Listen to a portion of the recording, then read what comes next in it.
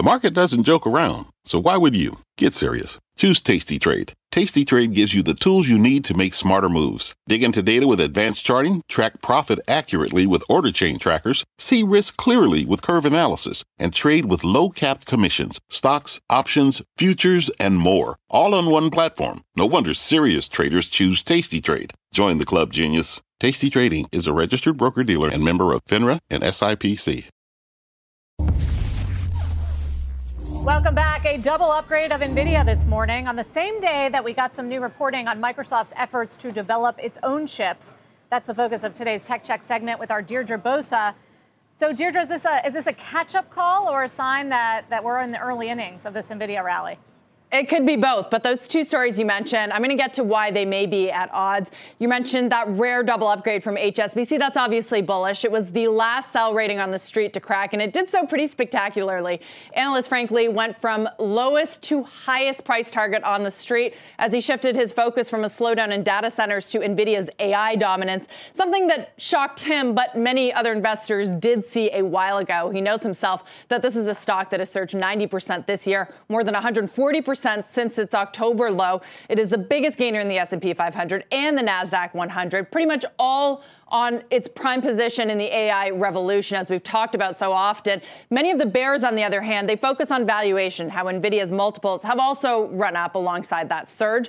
But the second story you mentioned, guys, Microsoft's push to develop its own in-house AI chips, which the information reported on earlier today, that could give the bears another reason to be cautious. Yes, Nvidia currently dominates the market for high-end chips designed for training large language models and specialized computers that can handle the huge amount of processing needed for AI software. But some of its biggest consumers, I'm talking Microsoft, Google, Amazon, Meta, they're also racing to develop their own silicon to achieve better performance at a lower cost than third-party vendors, namely Nvidia. Microsoft's AI chips, they are codenamed Athena, according to the information. Google's is the Tensor Processing Unit, or TPU, and Amazon has Trainium. Now, some analysts and experts, they are skeptical that this custom silicon will present a major threat to Nvidia, given relatively lower progress. But the risks are growing, and by the way, it is one that very bullish HSBC note didn't even mention, guys. We have two big stories in the media space and two all-star reporters to help break them down, Deirdre Bosa and Julia Borston. But we are starting with Netflix. The company set to report results after the bell today. This as Hollywood kicks off a writer's strike that has the potential to disrupt the entire industry. Dee, let's start with you on what to expect from earnings. Well, it was just a year ago when Netflix saw its first subscriber loss in a decade. And I know Julia's been talking about this as well. That's when they really put the emphasis on profitability over subscriber growth. And that has really led Netflix to outpace its rivals on that measure. So they're going to do that again. More than $1 billion expected in net income. That's going to help them there. But investors are going to be interested about some of the other stuff as well. An update on the password sharing crackdown, on its progress abroad, its ad-supported tier, and of course, guys, what the heck happened with Love is Blind over the weekend and what happened with their first live event in ages. Julia, now we say, okay, as soon as they can kind of get through a couple of these landmines, the writer strike. Had they ever faced a writer? Is this the first big writer strike in the streaming world or no? It is really the first big writer's strike in the streaming world. And I have to say, we don't know for sure if the walkout's going to happen. The deadline is May 1st. So they have a couple more weeks to work things out. But if they don't, there will be a writer's strike on May 1st. This is the WGA and the studios. But I think what's so interesting here, and I'm sure we'll hear questions about it on Netflix's earnings call, is that the companies that have more international exposure, that have more international production, may be better insulated against the impact of a writer's strike, which is about writers here in the U.S. Of course, so much of Netflix's business is overseas and so much of the production is overseas.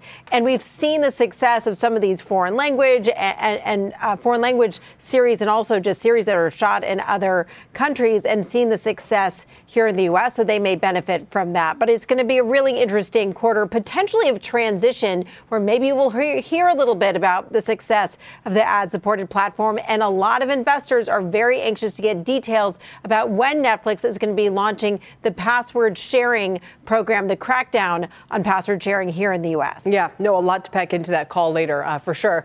Guys, let's switch gears to Meta now, which has reportedly stopped pitching advertisers on the metaverse. that's the whole reason it changed its name, Julia. What are you hearing, and what's the significance of this?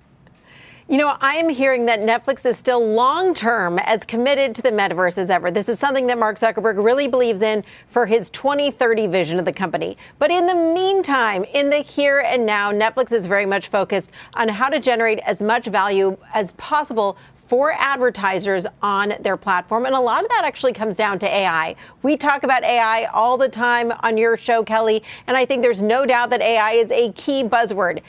Meta is really playing into that, and they're really investing in AI to make their tools more effective for advertisers. So I think from a conversational standpoint, they want to make sure that advertisers don't think they've gotten their eye off the ball and they're too distracted about this long-term vision. So they're continuing to work on it, but right now they're trying to use AI to unlock more value for brands today. And Dee, when you look at Meta's stock price this year, I mean, it's just been on a tear. Mark Zuckerberg's wealth has gone up about $30 billion after losing a ton last year. Is it the success of Reels that is driving that? I mean, what will be the positive surprise that you look forward to in this quarter and future quarters? So maybe it's the promise of Reels. They still have some work to do there, as Julia's talked about, in terms of monetizing it. It's been his efficiency drive. He's said that word over and over again. It's really that cost cutting that has led to thousands and thousands of layoffs of its workforce that has caused the stock to jump. Look at that, more than 80% year to date. So I think Mark Zuckerberg's done a really good job in terms of giving investors what they wanted.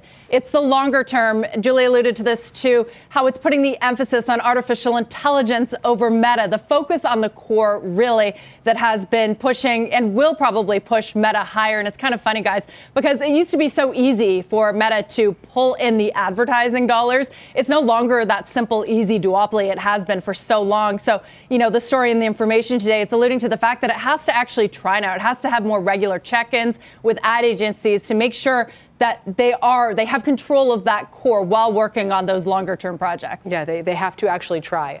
The companies are maturing, aren't they? Deirdre and Julia, thank you both. We appreciate it very much today. Two guys drove to work. Neither guy wore a seatbelt. One guy got a ticket. One guy didn't. The same two guys drove home. One guy wore a seatbelt. One guy didn't. One guy made it home. The guy not wearing his seatbelt didn't. Don't risk it. Click it or ticket. Paid for by NHTSA.